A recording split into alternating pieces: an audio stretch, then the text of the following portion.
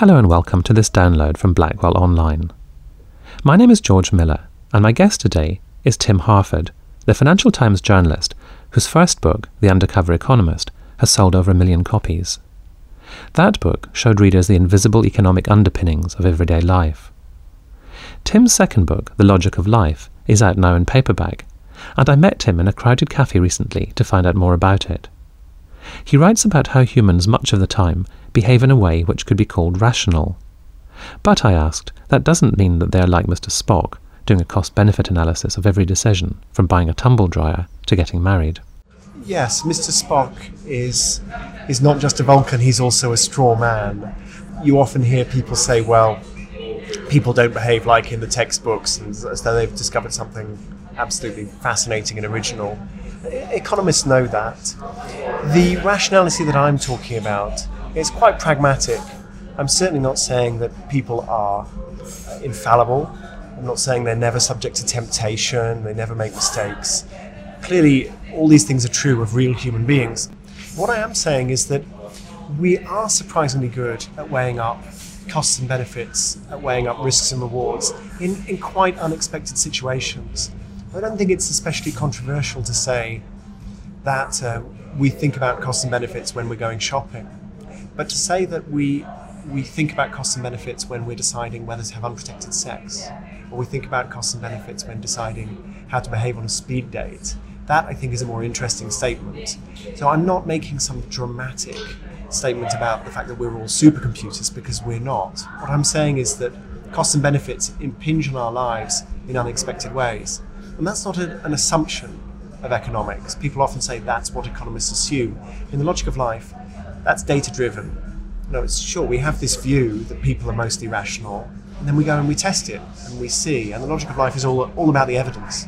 And you've mentioned sex already in the first couple of minutes of our discussion, and the book begins with a discussion of oral sex amongst American teenagers, which I think clearly indicates that this is a book which casts its net very wide and shows that economists have moved far beyond whether we buy a new tumble dryer or not.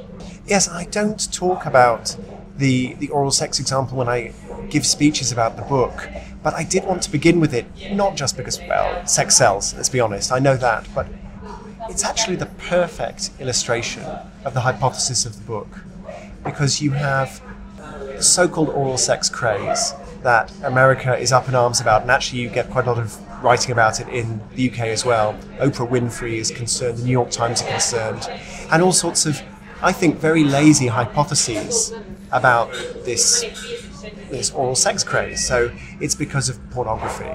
It's because of the sexualization of society. So all I did was to look at the evidence. And the evidence is, well, yes, oral sex is a lot more prevalent, but at the same time, kids are losing their virginities later. And when they have protected sex, they're more likely to protect themselves with a condom than they are to protect themselves with a pill. So you add all that up and you say, well, that's not an oral sex epidemic, that's a safe sex epidemic. And that's a rational response to the increased risks of AIDS. So there's your theory. And then the question is, well, what's the data? And the real data comes from seeing the differential response of teenagers across the US when different American states, you've got 50 American states, they've all got different legal systems, different American states introduce restrictions making it harder for teenagers to have abortions, but they don't make it harder for adults to have abortions because they can't. Constitutionally, they can't. And when they do, what they've done is raise the cost of unprotected sex. And what happens? Well, we don't know how people change their behavior, but we do see the effects. And the effects are that the infection rate, the sexually transmitted infection rate amongst teenagers in those states that introduce those abortion laws falls relative to the adult population. So add it all up. You've got laws which are introduced in a few states which specifically make it more risky for teenagers to have unprotected sex. And the response, but not adults, and the response is that teenagers, but not adults, seem less likely to acquire sexually transmitted infections. And then tell me again that we're not really seeing a safe sex epidemic. We do respond to incentives. Now, one area of human activity where it seems as though this rationality, even if it's sort of an unconscious rationality, might bump up against explanatory problems, is the area of addiction. and there's alcohol addiction, drug addiction, nicotine addiction, gambling addiction. If we've got this sort of internalized model of rational behavior, how come so many of us have so many addictions? I think clearly the pure Mr. Spock view of rationality doesn't leave any space for anything called an addiction. You can't have an addiction, right? You either you smoke because you like smoking, or you don't smoke because you don't like smoking. But you don't have temptation. You don't have people who want to quit but don't quit. So we're clearly more complicated than that. But here, what really interests me is that there still seems to be an important underpinning of rationality in the way we get addicted. So the clearest sign of this is the way we respond to predicted price rises. So if the price of cigarettes is going to go up next year because the government says, well, I'm going to raise taxes on cigarettes next year, what we see is a fall in smoking right now. Now that's very hard to explain. If you have a totally irrational addict, they're not going to respond to price changes. But if you have somebody who's not addicted at all, well, they don't respond to price changes in that way either. They say, well, I'm going to smoke more now, and when the price of cigarettes goes up, I'll smoke less. That's the rational thing to do. Instead, we get somebody who is a rational addict, somebody who's addicted, knows they're addicted, and thinks about the costs and benefits of that, who says, the price of cigarettes is going to rise. It's going to get more expensive. I should start quitting now, because it's not going to be easy. And the more I smoke now, the harder it's going to be able to quit in future. And that's how people behave when they smoke. It's how people behave in response to increase in taxes on gambling. It also seems to be the way that drinkers behave. One of the fascinating things I discovered in writing the book, which is very relevant to Sir Liam Donaldson's proposal to have a minimum price for alcohol, is that when alcohol taxes go up, consumption of alcohol falls. That's not a big surprise. But extreme consumption of alcohol seems to fall more. So cirrhosis of the liver falls much more dramatically than overall alcohol consumption. So it's the problem drinkers who are the ones who are cutting back more. Actually, when you take a step back and think about it, that makes sense. Two types of problem drinkers: people who drink a lot and people who are young and binge. And both of them don't have enough money to afford all this drink, and so they are price sensitive. Now, some listeners might be surprised to hear that you, as an economist, want to get some practice on racism, to try to use economic analysis in order to explain the mechanisms whereby racism is perpetuated.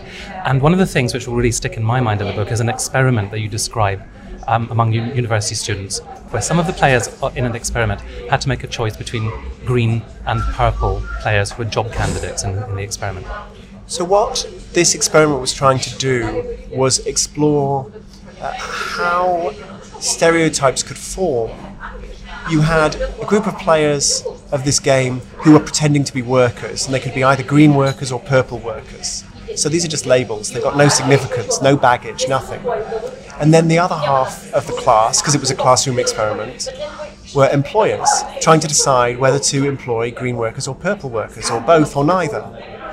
And the workers had to decide whether to educate themselves. And then they could take a test which would indicate whether they were educated or not. But the employers didn't know for sure whether these workers were educated or not. All they could see was the test result and green or purple. An amazing thing happened. Very quickly, the employers, on the basis really of overreacting to some random results, the employers started to employ green workers. They came to the conclusion that the green workers were the educated ones and the purple workers weren't.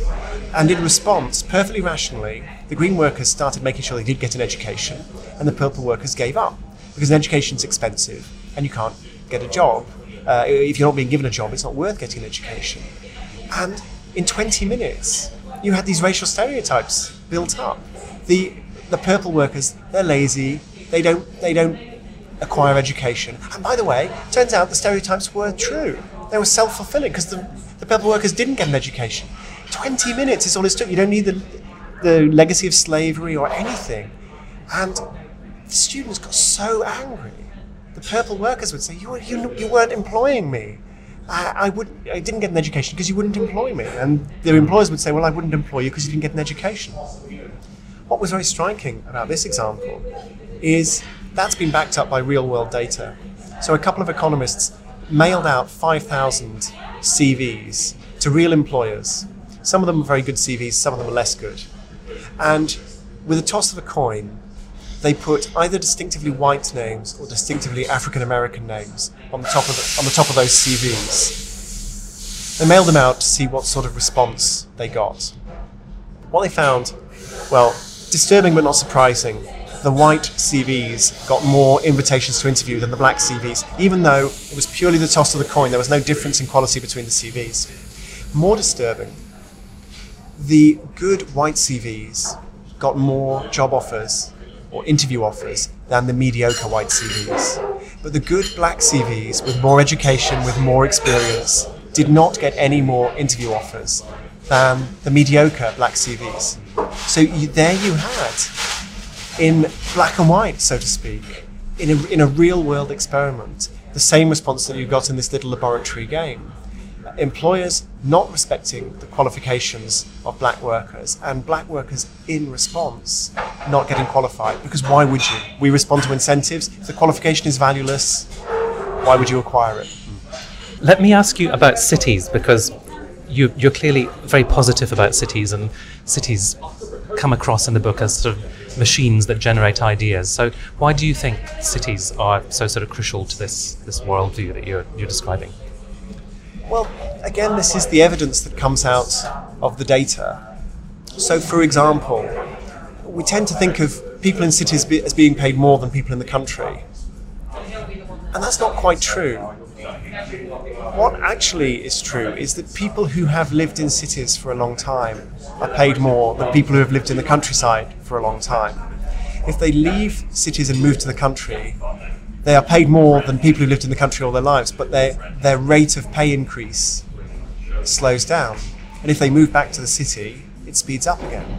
So it's almost as though they're being rewarded for all the things that they're learning. And I think it's almost self-evident that cities help people learn. They are universities of life. You're always bumping into people. So, I mean, I'm a huge fan of cities. The other thing that people don't appreciate about cities is that cities are extremely environmentally friendly.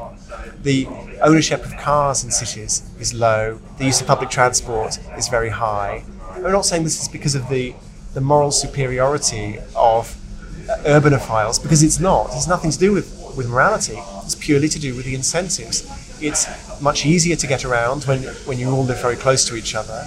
And it's expensive to have a big house. It's expensive to have a garden with lots of pesticide. It's expensive to buy a garage to put your third car in. None of this makes any sense. So instead you cram yourself into a tiny flat. You get to the flat via an elevator, which is one of the most efficient machines ever devised. And your flat is heated by the flat beneath, and it heats the flat above you. And this is all very, very good for the planet, and nothing whatsoever to do with morality. It's all a response to economic incentives. So I'm not saying the government should subsidise city living, but at the moment, the government taxes cities a lot and redistributes the benefits to the countryside. And I'm not quite sure, when you've got this amazingly technologically creative and environmentally friendly way of living, why we want to tax it so heavily and pay people to move out to the sticks.